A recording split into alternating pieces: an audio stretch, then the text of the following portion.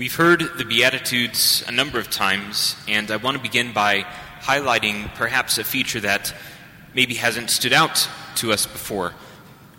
6 of the Beatitudes talk about a promise to be fulfilled in the future. We hear they will be comforted, they will inherit the land, they will be shown mercy. But 2 of the Beatitudes, the first and the last, talk about a reality that is already happening. It's not used in the future tense, it's used in the present. And that's, of course, with the poor in spirit, and the one I want to focus on today, which is those who are persecuted for the sake of righteousness. For these 2 Beatitudes, it said that theirs is the kingdom of heaven. It's interesting that persecution is tied to this realization of possessing the kingdom of heaven. We shouldn't be surprised that we find ourselves in a time of persecution and suffering.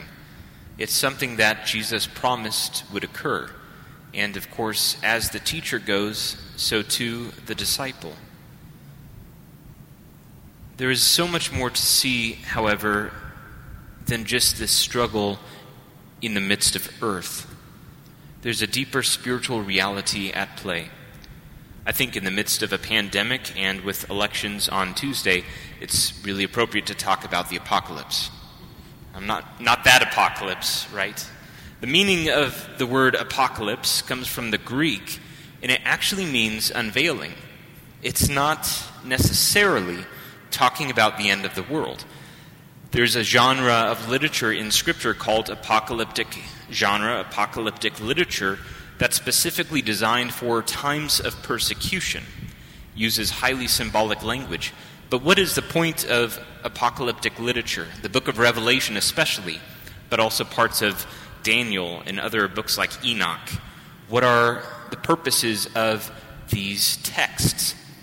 The purpose of these apocalyptic texts is it's an exhortation to remain faithful and steadfast in the midst of incredible suffering. It's an unveiling, apocalypse, an unveiling of these earthly realities where it looks like everything is in chaos and evil is winning, and the veil is drawn back to see the supernatural, spiritual reality that God is indeed in charge, and his kingdom already is here on earth, that he is reigning. This is the great revelation that St. John has. And it's interesting, I want to pick out 2 elements from our first reading. The book of Revelation is very difficult to interpret because there's so many layers. There's more references in the book of Revelation to the rest of Scripture than any other book. So it's important to understand those references in order to get the best picture of what's going on in the book of Revelation. One thing that stands out is that the angels that are sent to destroy the earth are not to touch the land or the sea or any tree until the righteous are marked on their foreheads that they belong to God. What's interesting is this is a reference to Ezekiel. Ezekiel has a vision just before the temple's wiped out in 587 BC.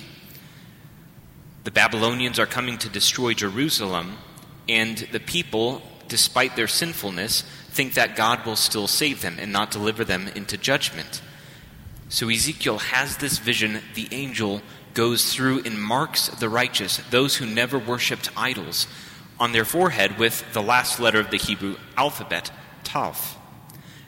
What's interesting about the letter Taf, and this is what church fathers point out, the Hebrew way to express that letter in writing is a cross. We would see that letter and we'd recognize immediately the cross. So not only was this mark used back in the time of Ezekiel for the angel to mark those who are to be spared when the Babylonians came and wiped out Jerusalem and the temple, but it's also St. John's present time, because the temple is again about to be wiped out because of the sinfulness of the Jews who did not accept Christ. Those who did accept him were the 144,000 They're from the 12 tribes. Those are the Jewish people who converted and have entered into the church, who accepted the Messiah. They are marked for preservation. But those others who continued in their ways and did not accept the Messiah, they are not marked for safety. So if we know what the 144,000 are, what is the interpretation of the mark for us today? This mark is the cross, but we can recognize it. If you've ever been at a baptism, it's what defines the fact that we're baptized. At the beginning of the baptismal rite, the priest and the parents and the godparents mark on the child's forehead the sign of the cross. It's that sign of preservation. Now, what about this great multitude? Who do they represent? The great multitude in these white robes, who have washed their robes in the blood of the Lamb, are the Gentile nations. So there's Jews preserved and brought into the church, and also the rest of the tribes, peoples, tongues, and nations. Those Gentiles are brought into the church also, and they are wearing white garments. What does it mean to have the garment washed in the blood of the Lamb? It simply means that in baptism, sin is wiped away. In confession, that soul, that garment is cleansed again, made white once again, and then the blood of Christ is partaken of in the sacrament of the Eucharist. It's those who are faithful, remain faithful to the end, staying true to God, washing away their sins through the sacraments of confession and receiving the Eucharist. That's the meaning of this faithful multitude. And the fact is, it's a great, huge number. It can't be counted. And the words that St. John uses, the words that this elder speaks to St. John, they are the ones who have survived the time of great distress. They have washed their robes and made them white in the blood of the Lamb. They're like us. They're those who are in times of great distress, but they remained faithful. The reality that the book of Revelation is trying to convey in the midst of this time of persecution is God is in control. And also, there's a huge multitude of people who have already been saved, who have washed their garments, who have persevered to the end. They serve as examples and other members of the community of God, the body of Christ. These are our brothers and sisters who have already accomplished, by the power of God's grace, being with him in heaven. This is an incredible witness. There's a book that Cardinal Ratzinger wrote called Call to Communion. And in that book, he wanted to make a point to distinguish what our view of the church should be. Oftentimes, our view of the church is a small group of people who are very active, the 80-20 rule, if you will. Or it's the group of us who are gathered together around the Eucharist. Or maybe when we think of the church, we think of the Pope and the bishops and the priests and the deacons. But what Benedict XVI Emeritus, what he wanted to get across was the greatest reality of the church, the concept we should have first and foremost in our minds, is not this small group or the bishops and the priests or us gathered here, but rather the saints from Abel to Abraham, through Mary and the apostles, all the way to Thomas More, Maximilian Kolbe, Edith Stein, and Pier Giorgio Frassati. These are the true majority by which we orient our lives. The tumult of this world would have us believe that we are an insignificant number, that to remain faithful is foolishness. It's not what the majority are advocating. When in reality, with the communion of saints, we have an incredible multitude gathered around us, praying for us, interceding for us, desiring us to join them. This is this unveiling that pulls away this blinder that prevents us from seeing the true spiritual reality. May we not be so caught up in the world so that we don't see the true greatness of what's happening.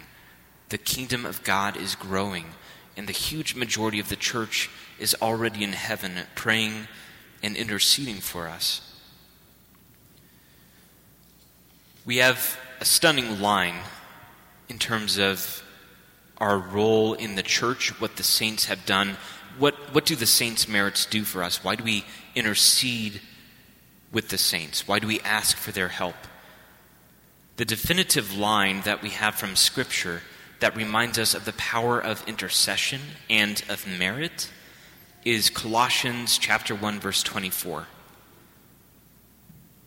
I rejoice in my sufferings for you, and so complete in my flesh what is lacking in the afflictions of Christ, for the sake of his body, the church. This is what St. Paul says. I rejoice in my sufferings for you, and complete in my flesh what is lacking in the afflictions of Christ, for the sake of his body, the church. What could possibly be lacking in the most perfect sacrifice ever offered? What's lacking is our participation. St. Paul knew that there was something meaningful to suffering once Christ died on the cross, once we were brought into his body through baptism, that somehow in a mysterious way we become collaborators, where our suffering becomes efficacious. All of the saints who have gone before us, this great multitude that remain faithful in the midst of persecution, those who have washed their robes in the blood of the Lamb, that their merits and good deeds, their sufferings and what they've suffered through persecution, that benefits us in some mysterious way. St. Paul tells us so. So I'll end with more of an image, a vision, if you will. When we think about the reality of the church, all the things in the world that are oppressing us, all the stresses that we have, all the difficulties going on in our world right now, imagine the great veil, the very ceiling of this church opening up, and our entire vision being filled with countless individuals who have already conquered in Jesus Christ. They've already been found worthy to wear these white garments, and we venerate them already in heaven. And that they are praying, interceding for us, desiring us to come where they've already gone before us. They draw us on. They're rooting for us. Imagine the great celebration when they can say, "You who lived in such trying times, what an incredible grace that you're here. I'm amazed that you were steadfast." It's incredible. And we'll be able to see which saints interceded for us and gave us strength in the time of persecution so that we would remain faithful. I think the perfect quote to sum up this vision is from St. Paul in his letter to the Hebrews. Therefore, since we are surrounded by so great a cloud of witnesses, let us also lay aside every weight and sin which clings so closely, and let us run with perseverance the race that is set before us, looking to Jesus, the pioneer and perfecter of our faith, who for the joy that was set before him endured the cross, despising the shame. May we look to the saints as our intercessors, and may we, please God, be with them forever in eternity.